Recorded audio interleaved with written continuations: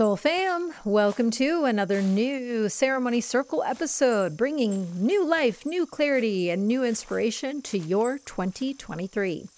For anyone new here, welcome. I'm your host and author of the best-selling book and deck, Animal Power, Allison Charles Story. And today's chat is with someone you most likely already love and follow on social media. But today we're going to see a deeper side of him. It is Diego Perez, aka Young Pueblo. Diego is a meditator and New York Times bestselling author, and online he has an audience of nearly 3 million people. His writing focuses on the power of self-healing, creating healthy relationships, and the wisdom that comes when we truly work on knowing ourselves. His first two books, Inward and Clarity and Connection, were both instant bestsellers, but it is Diego's third book, Lighter, which we dive deep into today, that was recently released and instantly went on to become a #1 New York Times bestseller. I am so happy for him.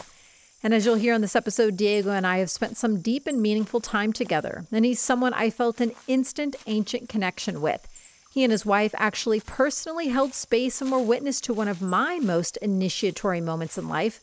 So we have so much fun catching up and talking all about the wild story of how he even became a poet, how he became a writer, as he was not creative growing up, his evolutionary book journey, and how and why this new third book is vastly different than all of his other writing styles, and if he had to overcome any resistance in doing that. What we both feel is the main key in doing our part in creating positive global transformation, the deep wisdoms his near overdose taught him, and the two main themes, the two main words that kept coming to him as he lay on the floor thinking his life was all over. I asked him why he feels the general population of humans are so fearful of feeling their feelings, and what he personally did at the beginning of his own healing journey to learn how to healthily be present with all of his deep human feels, our ideas around perfection, and so much more. We close with Diego sharing some personally selected passages that he reads from his new book, Lighter. So here we go. Join me round the fire for From Killing Pain to Feeling Things All the Way as a Gateway to Your True Purpose with Diego Perez, aka Young Pueblo. Oh, okay, here we are. I really wanted to just let the Soul fam joining us today be present to our little mini reunion here. It's been quite a few years, my friend. It has, and I've been really looking forward to this day. And yeah, I mean, I know this is fantastic, but I also look forward to us getting together in person too. I know. I keep messaging you like, Austin, anytime soon? I know it's on the docket. It's up next for sure. Okay, good. All right. Be sure to let me know so we can drop in person. And I just want to start, with congratulating you. I just watching your journey and Thank you so witnessing, much. oh my goodness, like to have book number 3 culminate to being not just a New York Times bestseller, which your previous book, Clarity and Connection, was that, but now your new book, Lighter, going to the very top. And I know that that is not the reason that people like you and I write our books, but nonetheless, that is huge. Congratulations. Yeah, thank you. Thank you. It feels like it still feels surreal. Like I can't even believe it. Like Sarah's my manager, my wife, and we knew that we were going to sell books. We knew that people were going to, get their copies and whatnot, but we had no idea that we were going to be #1. We didn't even consider it as an option. So seeing that was like, oh wow, it was a pretty big surprise. So did your literary agent or did Sarah, like who found out and who told you? It was like a race. It was between my editor and my literary agent. So the two of them, I think it was my editor who told me first. He called me with his boss and he was like, dude, we did it. Jeez. Yeah. And do you remember what was that burst of internal feeling that you had upon receiving that news? Oh, it was so funny because I was like in between meetings, or I think I had like just finished meditating and then I had like 10 minutes before the next thing that I was going to do. And I had like the quickest like 5-minute conversation with him. And I was like, okay, I gotta go. I was like, I have a podcast next. The quick vision that just came in was like this like eruption of energy and then ground it back down to like get to the next task.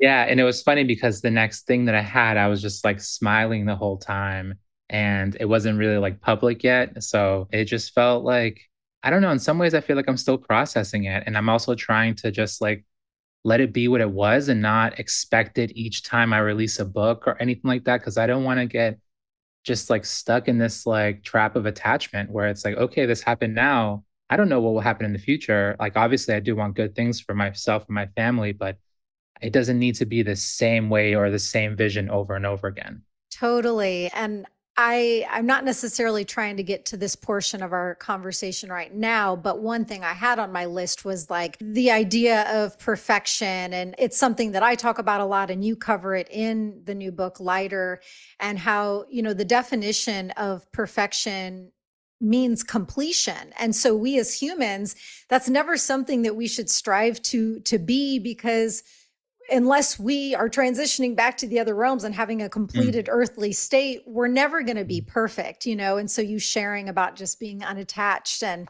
just letting each book be its own beautiful divine perfection of an expression without it needing to have some earthly label. I definitely can feel you on that. Yeah, I love the way you said that too. It made me immediately think that a river is never complete, right? Like, how can you say, like, oh, this river is done? And I really think of like our earthly essence as like we're just flowing. Like, it's literally a river. And when you fight the flow, it's going to hurt. Yeah, yeah. And then I just got taken. I had a feeling our conversation would be this way, of course, to our time together at that seed retreat, and Oh, what a wild time. holy crap. I mean, sometimes when I just get flashback memories of like the group that we had there, the container, the location, the fact that the retreat itself was called the Seed Retreat. And so all of Mm. us, coming together to plant our next powerful seeds, and then myself going through that incredibly slobbering initiation moment, Mhm. that involved you and your wife and a few of the rest of the group that was there on that final morning. Like, even just saying it right now, I feel a surge of emotion. So I just wanted to, I mean, in person via internet, I guess. Thank you, for just being a part of that moment for me. It was a really powerful Oh, it was one. such a powerful moment. And I'm glad that, in some ways, when I look back at that moment, it felt like we were kids. It's like it was a while ago. It was almost like 5 years ago. So we're all, we're like coming up, but we're still in transition into like, all this maturity that we've gained these past few years. And I'm glad that we were all able to have enough emotional maturity to be able to hold space for you, because it felt really powerful for your own this like initiation that was erupting inside of you. And I think that weekend that we spent together, for some reason, it's just like so distinct in my memory, because like so many things happen in life. But for that particular moment, just felt like it just feels so clear when I look back on it. And it is a beautiful time. It's the same for me. And I recently was on somebody else's show, and he's a doctor and, used to be a therapist. And he really wanted to take me back into like childhood memories. And I'm just someone, for whatever reason, my brain, I don't retain much. I don't have many memories, but I have the same experience of that retreat. It is Yeah. so vivid and clear. So, Oh, um, that's funny. Can we talk on that real quick? Because I think like childhood, and I wrote a little bit on this in Lighter, and I might expand on it more in the future, but childhood is obviously really important. Obviously, it really molds our conditioning, our perception. But I've been thinking a lot about how our life after childhood has a massive impact. So to be like, oh, my personality is this because of exactly the way it was during childhood. But how many breakups have we had that have like profoundly formed the way we interact with other people, or when a parent passes away, or when someone close to us, like there are so many moments where we feel things so intensely and we react to what we feel, and that then gets accumulated in the mind. It's like, we shouldn't just limit ourselves to think, oh, childhood set up everything that I am. It's actually every moment of your life. It has an impact into who you are right now. Amen. For sure. Yeah. For anyone new to Ceremony Circle, if you don't know anything about me and my backstory, Diego just hit on something that holds true for my personal journey. I was through a breakup that was the catalyst for my divine intervention and spiritual awakening, or should I say, the intervention and awakening were the catalyst for the breakup, but changed the entire course of my life and pivoted me onto the path of infinite evolution. So couldn't agree more. I'm so curious, how did you arrive to the title of Lighter? Oh, it was interesting because I think the title came at the end. It came like very, very much at the end where we had a bunch of titles that were like half good. And Mhm. we were like, we kind of just put it on hold. And then when it was, when the book was written, when I had the whole, 60,000 words together for the book, my editor, he was going through it and was trying, he just gave title after title after title. And I was just like, no, no, no, no, no, over and over again, to the point where I'm pretty sure I was annoying him because I was just like relentless, being like, we can't just like put whatever title on it. And he came back one day randomly with Lighter. And I remember I think I wasn't home. I wasn't in Western Massachusetts. I was somewhere else. I think I read it in a cab, and I was with Sarah, and I was like, Matthew is thinking the title Lighter and I love it. And Sarah was like, "Oh yeah, that's it." Like, Ah. and it clicked because he started noticing that in my writing that I kept saying this. It was like the point is like we carry this mental heaviness, but there are tools, there are methods to make our minds lighter. And it sort of encapsulates the whole idea where, I obviously totally believe in the potential of enlightenment, but I know that's very difficult. That's very hard work. It's a very long path, sometimes a multi life journey. But what's really available to us, what's really possible is making our minds lighter. So Mhm. it clicked. And another curiosity that arose as I was reading through the book was I was wondering for you personally, how much or did you hit up against any resistance when the way this book wanted to be expressed and presented was kind of getting clear? Because to me, and I could be wrong, Hmm. the format of this book just feels different to Totally. the Yeah. way you express on social media and your previous two books. And so when this started to percolate up, were you like, oh no, and trying to push the bubbles back down a little? Yeah. I remember I committed to writing this book, and time kept moving forward, and I found myself, I think I wrote like the first like 10, 15,000 words. And then I was kind of like hovering around it. Like I just kind of like kept finding reasons to just not keep working on it. And eventually my editor calls me. He's like, "Hey man," he's like, "What's going on? Like, Talk to me. yeah, we're running out of time." Like, and I realized that the difficulty was just including my own story. Like it demanded so much of my personal life, and I realized that I just enjoyed being in the background, like quietly hiding behind the name Young Pueblo. It totally suited me. It was fine. I love writing, I love supporting people, and I love the fact that people find my writing useful. But I don't personally, like, I don't need the attention. Like I don't need Diego doesn't need the attention or anything like that. But when I had to kind of connect the two and show like where did Young Pueblo come from? Why did I even have this like, I don't know, like intuitive click to just start writing and just show where all this stuff was coming from? I had to tell my own story, and that just made it so difficult. And when I realized that I was having a problem with that in the writing process, it like burned away, and I was just like, okay, I just got to do it. And then I just did the writing that I needed to do. Hmm. Yeah, because the thing that was revealing to me a bit is that it felt a little bit of a pivot point from poet to teacher, and not that you weren't teaching through your poetry, but I was just kind of seeing those two avenues. And it's like, oh, there was just a different way that it felt like you were taking some steps forward and sharing in a much more thorough capacity and deeper way how you have arrived maybe to some of your poetry. It's like it was more wisdom in a deep way and teacher nuggets. Yeah, totally. And it's interesting. Like I love sharing the reflections and just things that I'm understanding. And I feel like in my own mind, I see myself as a perpetual student.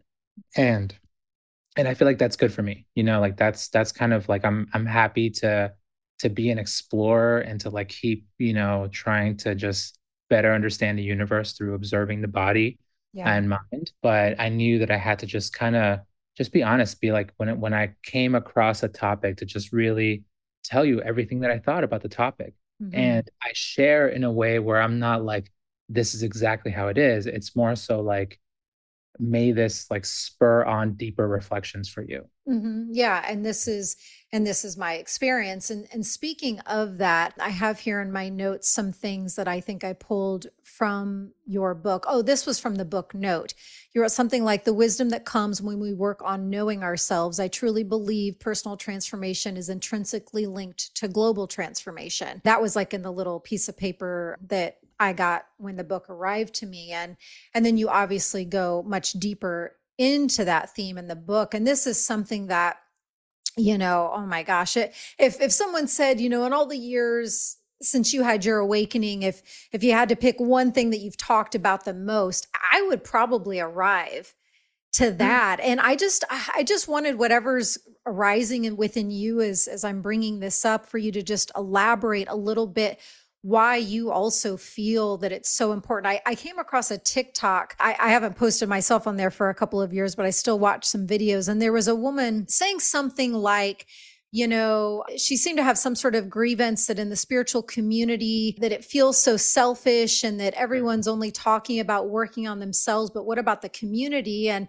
it's like I wanted to understand where she was coming from, but at the end of the day, to me, the greatest act of service we can do for the community and for the world is to take responsibility for ourselves and go inward and do our personal work. So yeah, whatever's coming up for you on all of this. Yeah, no, I love everywhere you're taking this. I feel like I think that's why I started writing. Like my Mm. background before I started meditating was I was in the activist world. I was an organizer and I, had been since the age of 15 till I was about like 25. And I saw how powerful groups of people were when they came together around a common cause. It's so enriching and empowering, and it's completely valuable and important. What I felt was missing was that there was no like internal dynamic for liberation. And I wasn't exposed to that internal dynamic because I could externally see how we could try to, change our society for the better and humanize the way we live. But I knew that all of that organizing work that I was doing, like it wasn't helping me deal with my anxiety. It wasn't helping me deal with Mm. my sadness. It wasn't helping me just like let go of all this heaviness in my mind. So when I started meditating, it clicked and I was like, oh, of course, like, because as soon as you get there, like I meditate in the Goenka tradition. And the point of this meditation, it's for to experience nibbana. It's meant to put you on the path of liberation so that one day Mm. you may be able to experience that ultimate truth that helps you just totally unlock yourself from this wheel of suffering.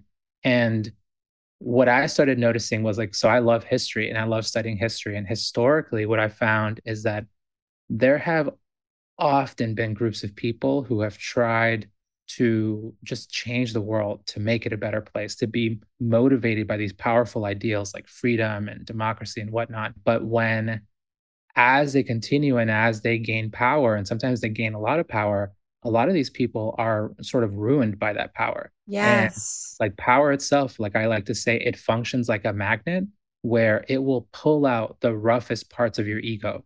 So Yes. if you've never dealt with that stuff, what ends up happening is that you basically fall into a situation where you end up recreating the things that you were once fighting against. So this has happened over and over. Like the perfect example is this French person, Robespierre, who was a big part of the French Revolution and, had all these wonderful ideals. And then when he got power, when him and his group got power, man, they massacred tens of thousands of people. Like it was massacre and it Mm. was horrifying. But what I'm saying is that we live in a historically unprecedented time where healing modalities are available in a way that's just sort of shocking. Like there are millions and millions of people who are actively meditating. There are millions and millions of people who are seeing therapists. There are millions of people who are using indigenous practices to help themselves. Like there's just so much out there. Yeah. So what I think is like we need to be able to use these tools to help ourselves to make sure that we can sort of increase our self-love to a level. And I'm talking like self-love, it's real when you are less interested in harming other people, right? So self-love, it not only shows you how to treat yourself well, but it slightly opens the door to unconditional love for all beings. Mhm. And as that self-love grows, you just become less and less interested in harming others. So if we're able to do that across the world, not only are we going to be less interested in harming others, we're going to make our minds lighter, which will allow our creativity to come forward, and that will help us look at these old problems in new ways and act on them. Yes, yes, yes, yes. I have my rattle here and I'll just do a little a little rattle to that one. Yeah, it's funny. When I reflect back before I had my awakening time, it's so clear, of course, in hindsight for me to have witnessed when I was in that previous relationship that was the catalyst for me to change my life. I was so fixated on everything that I was seeing him do, quote unquote, wrong, and all the things that he needed to change and work on. And Mm, it wasn't until after the veil lifted and I got out of denial and illusion that I realized that was just one of the many ways that I was using to distract from working yeah. on myself and facing myself and feeling the things that I needed to feel. So that came up for me when you were sharing. And I wish I had a rattle too, because that's like probably the one of the biggest wisdoms that all of us can come across is like, yeah, some people might be doing some messed up stuff, but like you got to point the finger to yourself and be like, what can I do to help the situation in my own mind? yeah, every time, every time. And so I feel like this segues us perfectly into this pretty big container. So I'm happy for us to stay in this portal that I'm about to open for as long as we need. And I put in all capital letters and in bold and underlined. I mean, I really drove this one home for me to make sure to not forget. I wrote that you used to take painkillers. And this is another thing that I get so lit up about talking about. I will do it relentlessly until I'm blue in the face. This epidemic of how so many of us fear ourselves and fear feeling our own feelings, fear Yep. feeling our own emotions. So I would love for you to share about, how that lotus flower began to open up for you when you almost overdosed, laying on Yep. your floor for Mhm. hours, nearly dying, and just kind of take us through that journey for you. Sure, yeah. And it's interesting. I think it that definitely does stem back to sort of my early years, like transitioning from Ecuador. So I was born in Guayaquil, Ecuador, and my family came to the United States when I was about 4 years old. And when we came here, it was just like it was incredibly hard. We're talking 1992, and those were tough years in the inner cities. And parents, so my mom, she started working cleaning houses, and my dad worked in a supermarket. So we were like very much stuck in a poverty trap. And we were in that trap for years, basically until my brother and I and my sister became adults.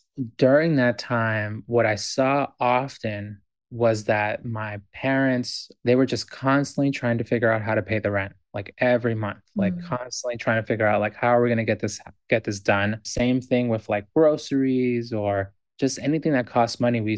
I saw how like society and the Mm. conditions of society were like just sort of closing in on my family, almost as if like it felt like as if we were in a submarine that was too deep in the ocean, Yeah. right? And the pressure's like kind of caving everything in. Yeah, let alone like if there's something unexpected, like a Oh birthday party gosh. that you really wanted to go to and you didn't want to go empty handed. I mean, it's just one Yeah. silly example, but like that would feel, I would imagine, crippling to them. Yeah.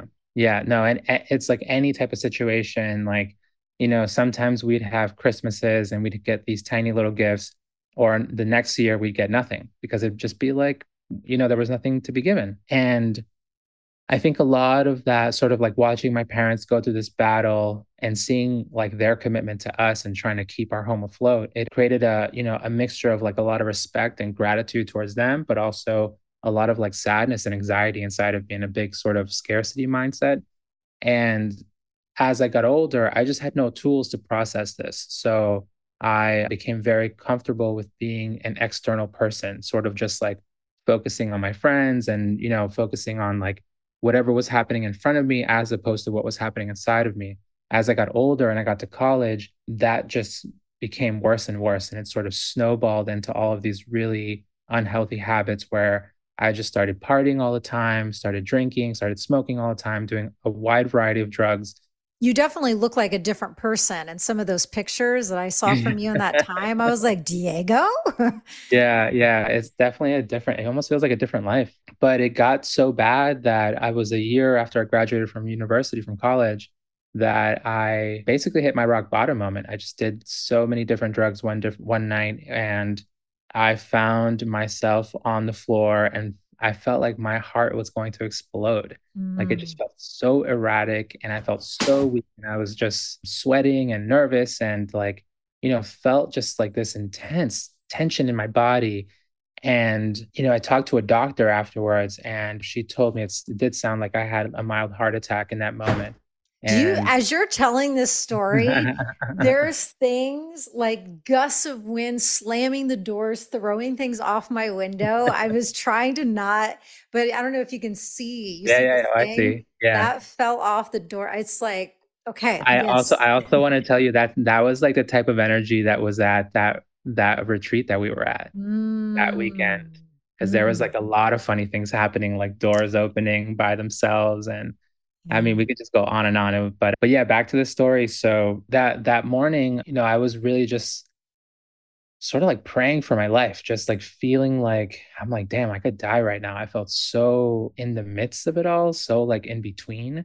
And you And weren't in it. This was not, I mean, this was like for 2+ hours. yeah, it was a long time of That's like an fighting for my intense life. experience. Yeah.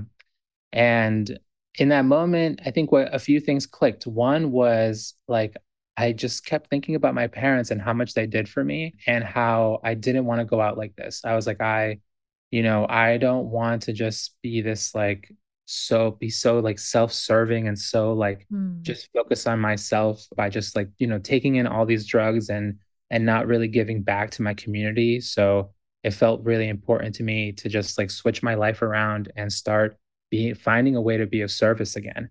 What really clicked in that moment was that the reason that I had gotten there, that I had gotten so far away from myself, was because I was lying to myself. I was Mhm. just, I didn't like, it was exactly what you said. I didn't want to admit that I didn't feel good. The simple thing of being like, oh, I don't feel good. Something's not right inside. I didn't want to admit that. So the next day and the days onward, I knew that I had to fully commit myself to just telling myself the truth. Like, if Mm. you don't feel good, be honest about not feeling good to yourself, like communicating between you and yourself, because that's what I was missing. Do you remember one of those first truths that finally, for the first time, you let yourself acknowledge? Like, was it that you had addiction issues, or what came up for you when you finally like let yourself Oh, do that? the main thing that came up was like, it was interesting because the really hard drugs, I was able to put them away. I was like, I'm done, like literally was like, I'm not going back into anything that could take my life away. What I ended up finding was like, I, whenever I felt tension, whenever I felt some sort of anxiety or some sort of stress, what I wanted to do was immediately run away from that. And I think one of those first moments that I remember pretty vividly was being back in my room and being like, okay, here's that feeling. Like, here's that feeling where I want to roll up a joint. I want to do something to just like numb it all. And I was like, no, like I need to just feel it. And this was before I started meditating, before, like we're talking 2011. So wellness and all these things weren't as accessible as they are now or as widespread. And so I just challenged myself to just feel it instead of running away. And that was really like the crux of the problem was like I wasn't holding space for myself. Mhm. Two things. Do you remember in one of those first examples, like do you recall if you laid down and put, just felt compelled to put one hand on your heart and one hand on your belly? And did you just like find a new breathing pattern, or what were you going to feel it? Or were you just simply like, feel it, Diego, feel it. And two, other than the example, I'm so curious because, you know, I think I have been in such a feral, wild woman, goddess shamanic way, feeling my feelings so intensely and deeply for so long that there's a gap in me understanding. And I want to understand more. Why were you, and why are so many people so crippled in terms of feeling their feelings? Like, why were you so scared of feeling things? Did you I think you would die from it? I think the hardest part about it was that I had no process. I think that was probably like now when I have, things come up, like I have a method. Like, I know how to meditate. I know how to process my emotions. Or, even like coming from a Latino background, like we didn't have money for therapists, and we also like it just wasn't part of the culture, especially back then. So there was no one that I could like talk to who was trained, who could help me through this. And I think that was the difficult part, was like once I did feel my feelings, I didn't know what to do with them. I didn't know. So what I did do, right? I remember that first time was like I just sat on my bed, and I just sit in the middle of my room, and I think it was like maybe like 1 in the afternoon, so I'm just there, and I'm just sitting, and I'm like, okay, I'm like, let me just feel this ugliness that's inside me. And what was funny was that I would challenge myself to do it for like 5 minutes, 10 minutes, 15 minutes, just like get slowly longer. And I think that actually built a lot of like clarity around the fact that, like, oh, this sucks, but it's not that bad. Yeah. That, I and mean, I and it was think an illusion. Yeah. yes, yes. And I'm so Yeah. glad you said that, because I think this is one of the biggest game changers that we as humans can arrive to is, yeah, once we lean in and let ourselves experience it, when you have that moment of fully feeling, and I have, vivid memories on my last place that I lived in Brooklyn, where, I was living there alone. It was very much a shamanic cave passageway time for me. And this one time I was just in sheer anguish, slobber crying, laying on the floor. Yet there was this other aspect of me that was witness to the beauty and the rapture and the miracle and the liberation that was happening. So it's like, yeah, once you learn to trust yourself, you also become just as cognizant of the how beautiful it is, Yeah. and Yeah. trusting yourself. Totally. And I think it's like that, learning that trust and like starting to tap into my own power, and also starting to understand the fleeting nature of emotions, because that was the scary part, was like I was addicted to always feeling good, always feeling pleasure. And Mm. so it was like the pleasure of talking to friends, or the pleasure of being at a party, or the pleasure of smoking, or the pleasure of, doing one drug or another. So when I was like, okay, I was like, well, this is uncomfortable right now, but I'm all right. That just kind of like unlocked a whole new world where, I kind of like, I remember just that first year after coming out of that, like everything just became a little more magical. Like it became Hmm. like almost like I was accessing a whole new part of myself, where before things were so rigid, but now I could play, right? Like now I could like Mm. actually like change the way my relationships functioned before. And it was really the start of my like self-awareness, where I was totally oblivious to myself. And now I was like starting to pay attention to like start noticing the patterns that I was carrying, and start noticing the way I was interacting with Sarah, who was my girlfriend at the time, or with my mother and father, and with my siblings. And it was like, wait, let me change what I do in these relationships and see if that helps deepen or make, improve things in some manner. And it totally did, Yes. because a lot of times we think that we need everyone to be like on the healing path with us, or on the same healing journey.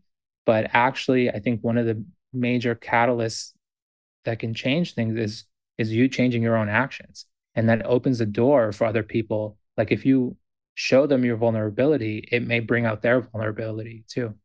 Yes, I had this in my notes, but it's exactly what you're saying. You know, this idea of how we as humans have, and I am not exempt from this, but creating narratives, creating stories, creating Totally. storylines. I mean, once you get really self-aware and consciously aware, I mean, I guess I'll just speak for myself. I see right away how quickly my mind in an attempt, or my ego in an attempt to understand something, it wants to assign meaning. And typically the way it tries to assign meaning is through creating a narrative.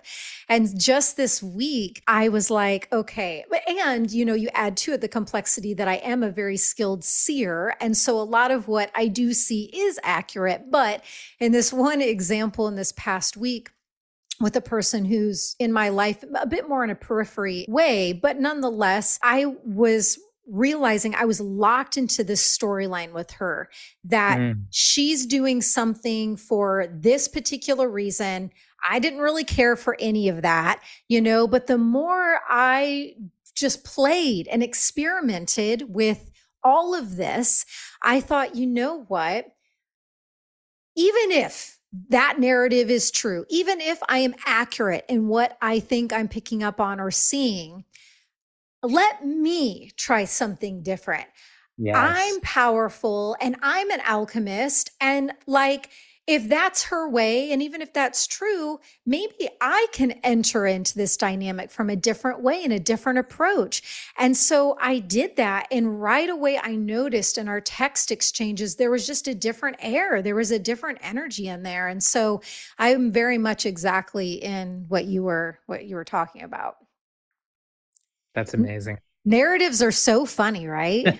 Yeah, they're so funny. And I think when I think about these narratives, right, for some reason they often appear as defensive. They're like, and I think it like ties into this like survival mode that like makes sense if we were hunter gatherers, but it's not just about getting from today to tomorrow. Like, Yeah. life is really different now. We live in civilization, and if we're always living from a fear-based mentality, then it's going to be super hard to be happy, to like, live with compassion for yourself and other people.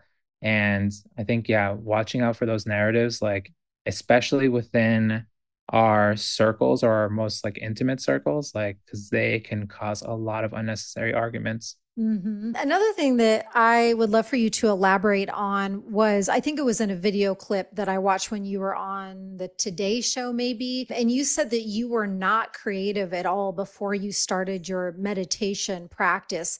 I don't Mhm. think I knew that. So and I was also curious, you mentioned it before, but we didn't get into a conversation, the type of meditation that you do. I would love to get into this area of things. Sure, yeah. So I meditate Vipassana. It's a Burmese style of meditation that originates from the Buddhist teaching, and it was taught by S.N. Goenka. He passed away in 2013, I believe, and he's a Burmese man of Indian descent. And he, went to India and started teaching. He was told by his teacher to spread the Dhamma, or what's often referred to as a Dharma. Dhamma's Pali. And when he started teaching in India, it just started spreading. It just started spreading like fire. And people, started meditating. And then I think after about like a 10-year period, they started opening up centers also outside of India. And when I did my first course in the summer of 2012, it was July of 2012, and I did that first one in Washington State. And it was like brutally difficult. Like I thought it was so difficult. I was so far outside of my comfort zone, but I knew I wanted to be there because I knew it was time for me to grow. Like it was Mm. really time for me to just develop in ways that I saw my friend he had developed. Like he did a course about 6 or 9 months before I did, and he wrote to me all about like love, compassion, and goodwill, and I was so Mm. just like surprised by that because this was someone that like I used to party so hard with, and I've never heard him talk about these things. And he, when I saw what he went through, I was like, okay, I was like, I need some of that too, like whatever he got. So this style of meditating, usually you're taught in silent 10-day courses. And when you go into the silent 10-day course, the first 3 days, you're taught this technique called Anapana, which is awareness of the natural breath. And over those 3 days, the mind really calms and concentrates. And after the mind is calm and concentrated, you switch over to Vipassana on the fourth day, the middle of the fourth day, and that's when they teach you how to observe reality within the framework of the body. And when Mm. you start observing that reality, literally like feeling your body, what the truth that becomes so prevalent is the truth of change. You start feeling how, there's so much change happening. And over time, that just helps unknot the mind. It just starts purifying the mind at a really deep level, the deepest level, really, because that's where these knots get formed at the level of, feeling your sensations. Like oftentimes we think that we're reacting to, what we're thinking, but we're actually reacting to how we're feeling. Because like whatever arises on Mm. the mind simultaneously arises with sensations on the body, and we're reacting not to those thoughts but to how the body feels. So like anger has a feeling in the body, fear has a feeling in the body, and those are the feelings that we don't like, that we react to. So after I did that first 10-day course, I knew that my mind felt lighter. I was like surprised. I was like, something happened here, and whatever it was good. I also don't understand it. So I went back and I signed up for another 10-day course in September of 2012. And I just sort of kept going. But by the time I got to the third course, I noticed that like my creativity started bubbling up. It was just like I could feel my intuition so clearly being like, like spend time writing, like Mm. write. You know that you're not totally wise or anything like that. You're far from it. You know that you're not totally healed. You know that you have a long way to go, but just start sharing the fact that healing is even possible. Because that's what surprised me was like I never knew that healing was possible. I grew up in a way where if you had some ailment that was mental or physical, you were going to have it for the rest of your life and you were just going to have to cope with it. So to me, seeing that my mind was actually like less anxious than before, like less fearful than before, less reactive than before, I was like, dang, I was like, something's happening. Like this is actually real. So that's when I took to Instagram and just started sharing reflections and really crafting my voice as a writer. But I really like I never saw it coming. Like I never did any sort Mm. of like creative writing, or I didn't write poetry when I was younger. I was never inclined in that way, and it wasn't until my mind got a little bit lighter when that creativity had enough space to come up to the surface. Mm. So beautiful. Was there ever a time where maybe it was after you started to write some of the poems where you had a tendency to still want to hide them, or even after you maybe got the intuitive hit that you should share, did it take you a while to share, or was there not much resistance there? It did. It took me a while because I felt my intuition telling me to start writing like in the middle of 2013, but I didn't start until the very beginning of like 2015. That's when I like really started intentionally, was like, okay, let me put my time into this. And it took a lot of time of me just sort of gathering the courage and being like, because it felt like a crazy idea. It felt like, this is like, does it ever work out for writers? Like it just felt like this is like a wild, wild long shot. But I knew like that intuitively it just like kept coming up. It kept coming up. And I was, I eventually had a conversation with my wife and I was like, look, like, can you give me time? Like, can you give me time? Because I need to just focus on writing and see if this actually becomes a real thing. And if I do end up doing it. It's just so funny. It's just, I can't help but chuckle. It's just, I mean, it's just so rich. Like, because especially for you, I think it probably felt like more of a gamble than to others because you're not coming from a family with money and you already Yeah. had all the scarcity mindset and all the lineage stuff that Yeah. you were needing to break free of. And then you're going to attempt to become a writer. It's It felt like, like a wild long shot. It felt like the type of thing where like I don't even like baseball that much, but it felt like the type of thing where it was like you kind of get like one chance to hit a home run. you know? Yes. And you haven't practiced much and you're Haven't like coach practiced. puts you in and you're like, Yeah. "Oh, do I hold the bat like this?"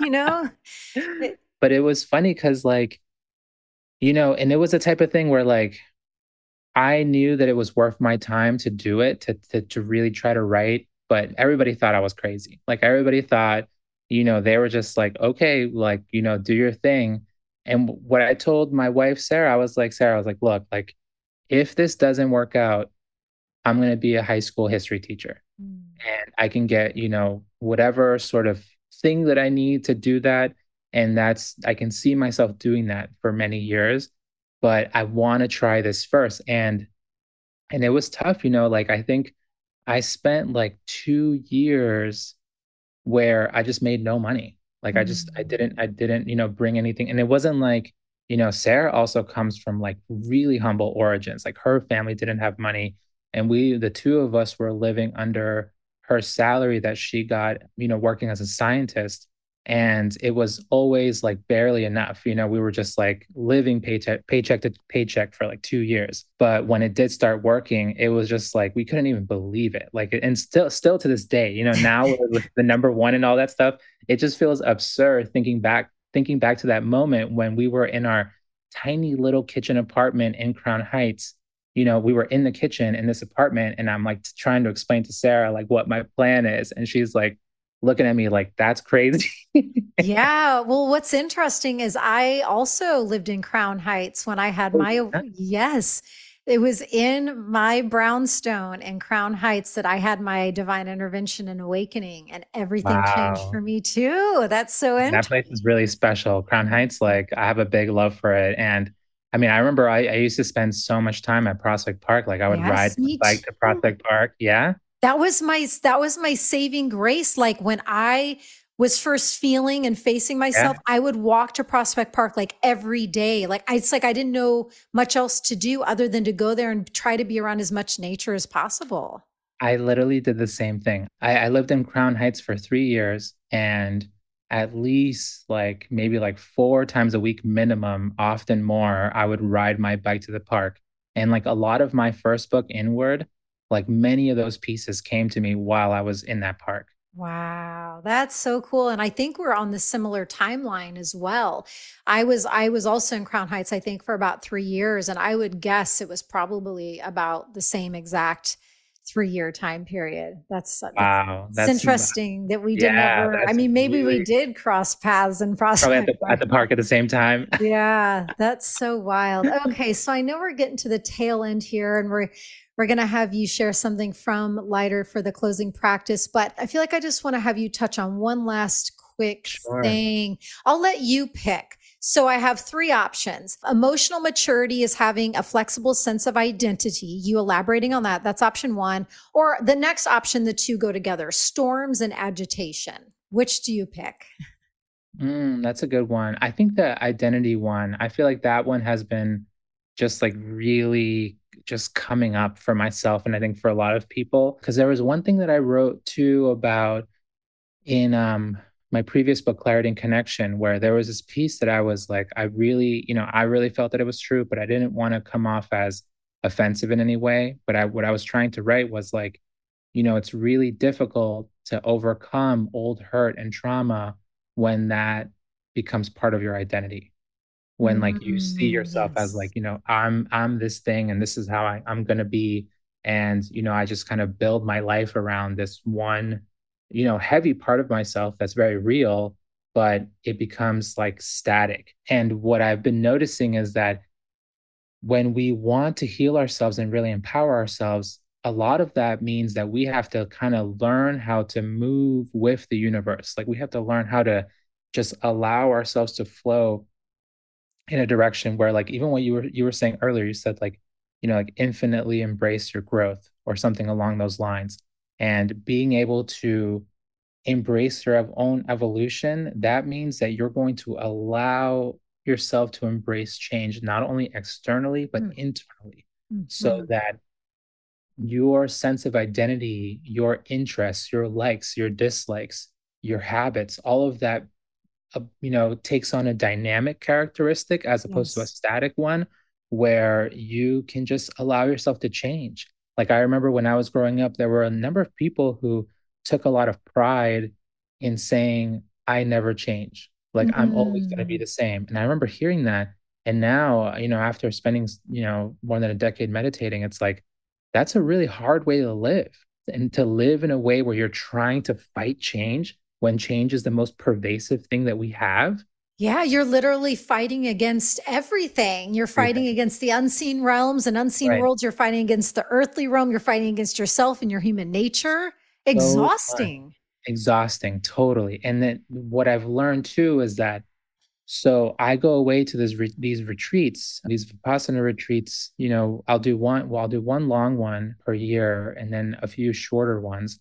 And for the longer ones, especially, like my wife and I, we just sat a 45-day meditation course at the beginning of this year from January to February. And I remember like right before we went to the course, we were both like, okay, well, it's been great. It's been really good knowing this version of you, and I'm Oh, excited to meet the next version of you. oh. And it was mad interesting because we both came out, we're really different. Like we and and obviously like our love and our connection for each other, it's there. It's so strong. This is like we love living life in this manner where we are engaging with it as the two of us, but the two of us keep morphing and changing. And it's funny seeing how like, I've been observing myself and observing her this whole year, but like we're both so much lighter than before. Like we used to have so many moments of tension, and we still have conflict from time to time, but a lot of the traits that we had that caused so much friction, they are just like they're not there as much as they used to be. And on top of that, like our interests are totally changing. So whenever we go Mm. into these long courses, it's like almost like we're speeding up, our transformation. Yeah. So when we come out, it's like, we just have to let ourselves flow and see what we're into now. That's so cool. Yeah. Shout out to Sarah. Please give her a hug and say hi. And yeah, I'm so glad that we got to do that retreat together. And I remember you too, like once or twice a day, I think it was twice a day, being like, okay, we're heading into the room, to do our meditation. Yeah. Yeah. And I just think that that's so brave. And I love that, you brought her into the conversation a couple of times and that you shared that specific example. It takes real trust and courage and bravery, basically the opposite of attachment and codependency when you both agree to walk on a path like the one that you are together and to enter into those really potent initiations and practices together, knowing that something big is going to happen and neither of you know what, but you're both willing, to do it over and over again. It's so beautiful. Yeah, I mean, we feel incredibly, incredibly fortunate to have each other, especially like on such a serious path. And it's nice to be able to have like a healing comrade, because Yeah. they know, like, and I don't use the term like friend, I use the term comrade because like Hmm. you're going into battle together, because the Yeah. healing work is serious stuff. Yeah, Luke and I feel the same. And it was so, I'll just share this last little thing, then we'll do the closing practice. But yeah, it was so nice. Years ago when I was in Bali, I had this incredible Vedic teacher. He traveled around with Maharishi for a number of years and he was willing, to gift me my mantra and to do all that. And it was so beautiful. And I love Steve. Shout out to Steve right now. But for some reason at that time in my life, that particular style just didn't hold for me. And yet recently, just in this past month, a colleague and friend and mentor of my husband, Luke, he was coming into town. He hadn't been in Austin for about 20 or plus years. And I didn't know, but he's also a teacher of the same style. And I just thought I was going to a house to meet this man and Yeah, say hi. yeah. Next thing I know, I'm signing up to do another course and initiation with him. I got given a new mantra and it's just been so beautiful to step back in. It feels like a totally different practice coming into it at this time in my life. And Luke and I every morning, sit together and do our silent mantras and each morning together. And it's really beautiful. So I'm so glad. yeah. I wanted to say too, like, so I met Luke, I think like a year and a half or 2 years before I met you. Oh, And really? Yeah, yeah. Like I met Luke a long time ago. Obviously, everyone meets through Saudi Simone. Oh, okay. Okay. He's like the connector. But when the two of you got together, I was like, oh, this is perfect. I was like, this is perfect. I just felt so much joy, and I'm just so happy for the two of you because it's like your energies just like match and balance each other so well, and especially having known each of you separately and thinking of you being together, it's like, oh, like so beautiful. And I'm so excited to get to hang out with you both. Oh, likewise. Yeah, we both love and adore you so much. And thank you for that reflection. You pretty much nailed it. Yeah, we are a very, very healthy, funny pair together. So all right, well, let's go ahead and do the closing practice. And then once we come out of that, you can remind, I'm guessing the vast majority of the Soul fam who listens to this podcast probably already follows you. But after you do the little ritual, then you can let folks know how to find you. Great. Thank you. So I'm going to read a few pieces from my new book, Lighter.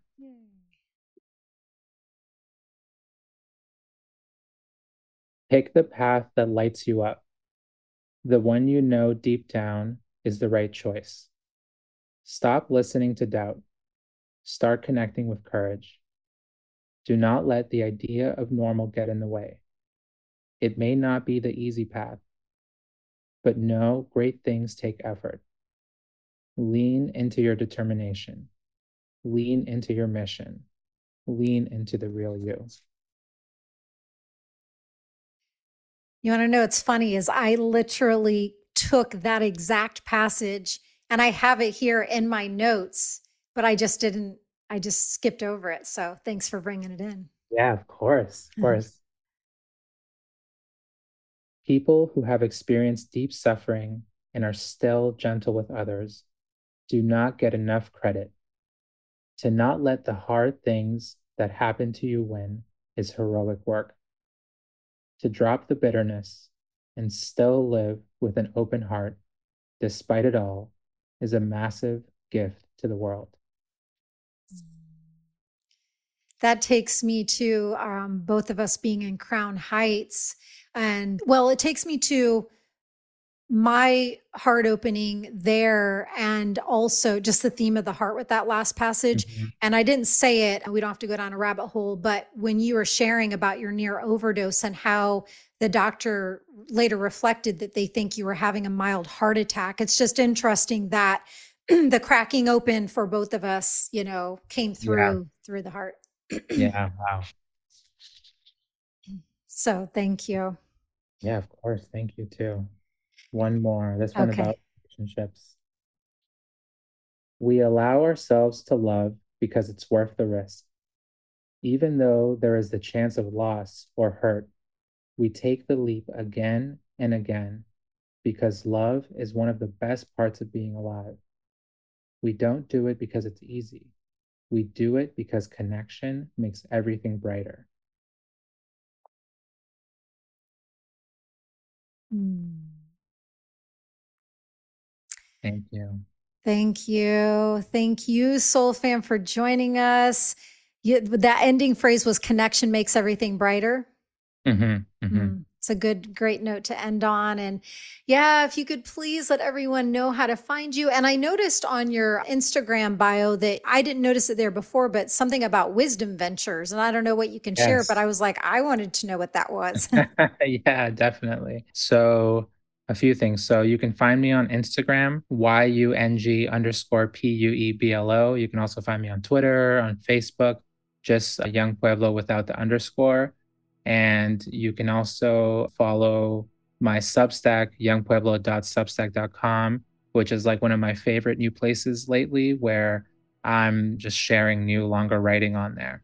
And Wisdom Ventures is a new venture capital company that I co founded with Jack Cornfield and a few other friends from Silicon Valley, where basically our mission is that we're trying to scale compassion and well being.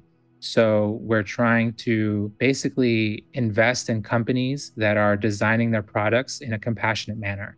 So we're Wow. taking new social media companies, new wellness companies, companies that we need that are like literally intentionally trying to make sure that their platform or their product is supporting the well-being of the people that are using it. That is so genius. Yeah, I'm really glad to be a part of it, but it felt like so necessary because the last sort of decade of what the internet produced has been great, but it's also had such negative effects.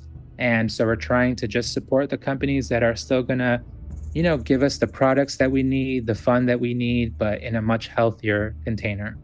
So beautiful. And of course, as you could tell by now, you can pick up his newest book, Lighter, anywhere and everywhere books are sold.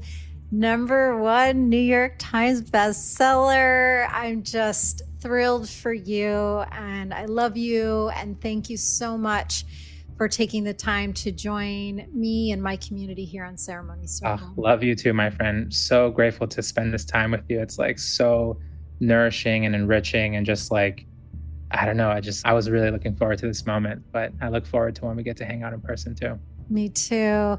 All right. Thank you for sitting with us, Soul Fam, and we will sit together again next time. Woo-wee. What a powerful voyage that was. It is always so fun and such an honor to share space with these beautiful beings willing to generously share their time, wisdom, and energy so we can have the opportunity to enrich our own lives. And we will always share each epic guest's links and contact info in the show notes that are on my website, AllisonCharles.com, and also in my weekly Ceremony Circle podcast Instagram posts at I Am Allison Charles, so it makes it easy for you to connect more deeply with them. And fam, you know by now all the heart I put into creating this show. And I would love to be able to continue providing this free content for a long, long time to come.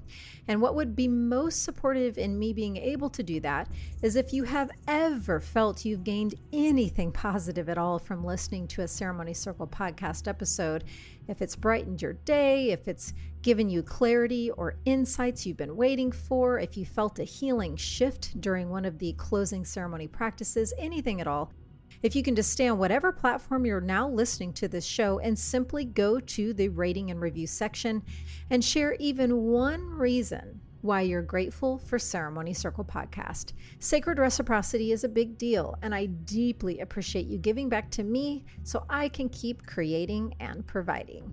Sending you so much love.